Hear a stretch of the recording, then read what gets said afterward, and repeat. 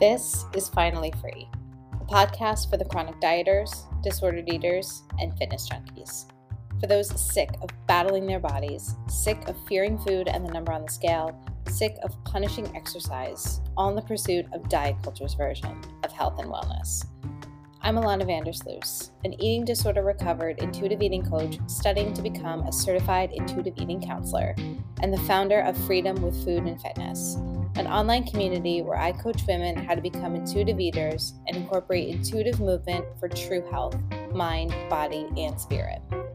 On this podcast, you will hear stories of other women on various parts of their journeys, some who are in recovery, those who are recovered, and those who are helping others to do the same. I'll also teach you ways to quiet that incessant voice in your head telling you you're not enough. I'll show you how to find peace and satisfaction with food again, how to embrace the one and only body you have with joyful movement so you can move through this world with peace and confidence. Are you ready to be finally free?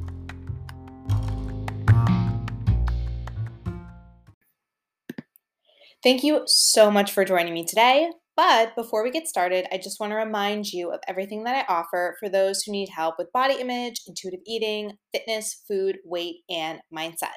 First, I offer group coaching now. So if you're interested in getting some expert support, some tough targeted love, schedule a free 15-minute discovery call at freedomwithfoodandfitness.com or click the link in my bio on Instagram at freedomwithfoodandfitness. On that same link in my IG bio, I have everything that I offer people. So I have the links to 2 course videos, which are both under $5 right now. I have free quizzes to assess your relationship with food and exercise, over 45 pages of free intuitive eating and fitness resources that you can sign up for. It takes literally 5 seconds. I have a form where you can ask your own question for a chance for it to be answered on the podcast. I have a guided meditation and so much more. Seriously, go check it all out at Freedom with Food and Fitness on Instagram. So today's question is, how do you stay positive all the time? And that's directed at me. And I feel totally compelled to answer this one first in the recent batch of questions I received because I really feel for this question. And here's my answer straight up, explicitly.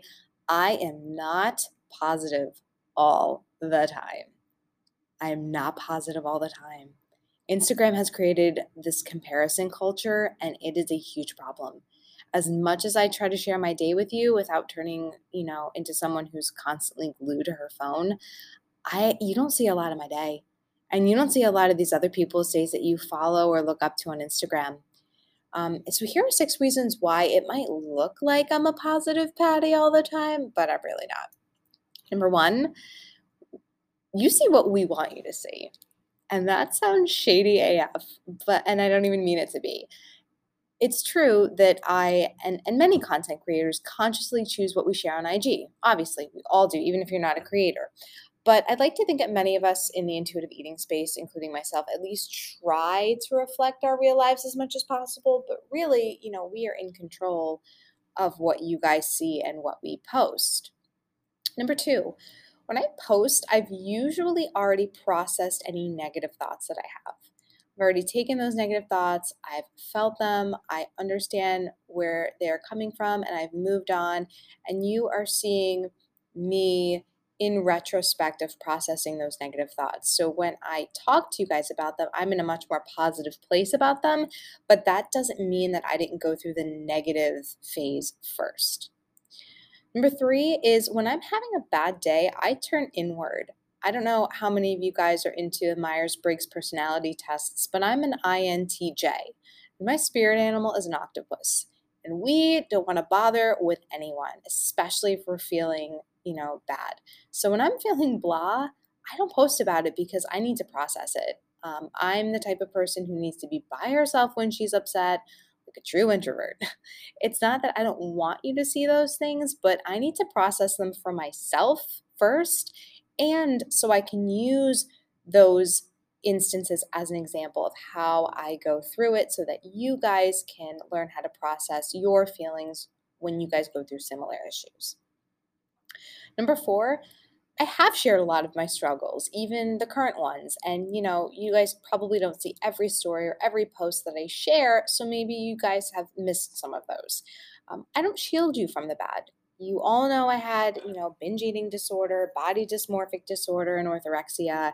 You know, I had struggles conceiving my son. We were trying for 18 months, and it took, taking an adrenal gland out of my body to actually conceive. And most recently, I shared that I was upset and frustrated with, despite being mostly a healthful eater, quote unquote, I have high cholesterol. And you know what? That might be genetic. I don't even know. But I was very, frustrated with that. And I shared recently that I had a bad day where I felt out of control with other things in my life and I weighed myself. It happens. I'm not a robot, I'm a human being. And I do try to share those struggles with you after I've processed them. But honestly, if this is the way you guys are perceiving me as this always positive person, then maybe I need to do a better job of being more vulnerable and transparent on the podcast and on Instagram because I don't want you guys to see me and feel discouraged for feeling your own negative thoughts because I 100% have them too. And actually, I'll share this with you guys. I haven't shared this at all. This is the first time I'm talking about it with people that aren't really, personally close to me. But I've been experiencing something akin to a midlife crisis. Becoming a mom, especially during COVID of all times, has led to a really huge change in my identity. And between both those things, I've been hearkening for a time where things were a lot more simple and carefree. So I've actually been thinking a lot about the summer after my freshman year of high school, which to me feels like the epitome of that freedom, that carefreeness, that, anything can happen, everything's exciting time in your life.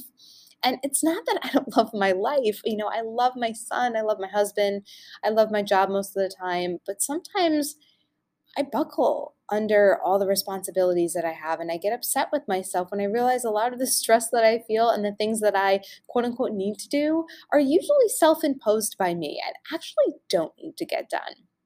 And then I worry that I'm missing out on what life is really about because it's not about accomplishments or your body. And again, I'm someone who, my eating disorder came from validation from the things that I did and being productive. So that's, something I'm still working through, even though it's not an eating disorder, I'm still working through those things. The idea that I am not my accomplishments and you are not your body, right? Life is about love and memories and connection and joy. Joy. So in addition to not being positive all the time, I'm also not perfect. So I am working through some of those things. Number five, I immerse myself in this work. I speak to people in the community every single day. I follow hundreds of other people in the body, positive and intuitive eating spaces, and seeing those messages over and over again every single day creates neural pathways and stronger positive self talk for me. So I probably sound more positive because I flooding myself with those messages every single day. And lastly, you need me to be positive, right?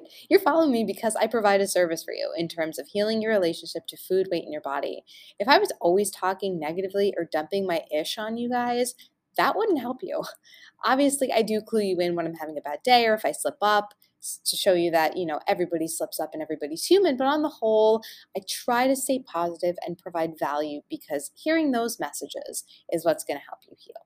Yes, hearing me show up authentically and being vulnerable when I mess up, that's going to take the pressure off you too, but you need more of the positive self talk. Now, of course, I think this part of the question includes the nuance of how can I be more positive too, right? I got you. So, here are some strategies that I use that you can use to be more positive in your life, regardless of circumstance. Number one, clear the energy around you. Clear the negative energy around you. Toxic people, toxic media, toxic social media accounts. Start paying attention to how you feel around certain people, certain media, and certain influencers. If you are feeling bad about yourself when you're looking at a certain person's post or talking to a certain person in your real life, it's time to cut those ties. And if you can't cut ties for whatever reason, then you need to create some boundaries. I have an earlier post about boundaries and how to set them up, so you can check out my Instagram for that. Or if you want me to answer on the podcast a question regarding boundaries, click on the show notes and I can dive deeper into that in another episode. So again, number one, clear the negative energy around you, get rid of toxic people and toxic things in your life, or create boundaries around them. Number two, challenge the validity of your thoughts. If you've internalized messages from people in your life and media and they're not true, then you are believing a bunch of lies. So, are you afraid that because of your size, no one will ever love you? Do you feel like you'll never get a handle on your issues with eating? Think about it. Think about those questions. Now, are those actual facts that can be proven? Of course not. You can't prove that no one will ever love you because of your size. That's not a truth. You don't know if you're going to get a handle on your issues with eating. Like, it's not like it's never going to happen. That's not a fact. So try to change those thoughts into something more true. Like, it's going to take time and patience to get a handle on my issues with eating. That's true. That's a fact. So definitely challenge those thoughts. Last one, number 3, is practice gratitude. Yes, you might have issues with your weight and with your body and food. But what about the rest of your life? We tend to zero in on those things that are bothering us, our weight, our body, our food. But what about the rest of your life? Do you have friends? Do you have family? Do you have a partner? Do you have a talent? Do you have a job? Do you have a house? Do you have clothes on your back?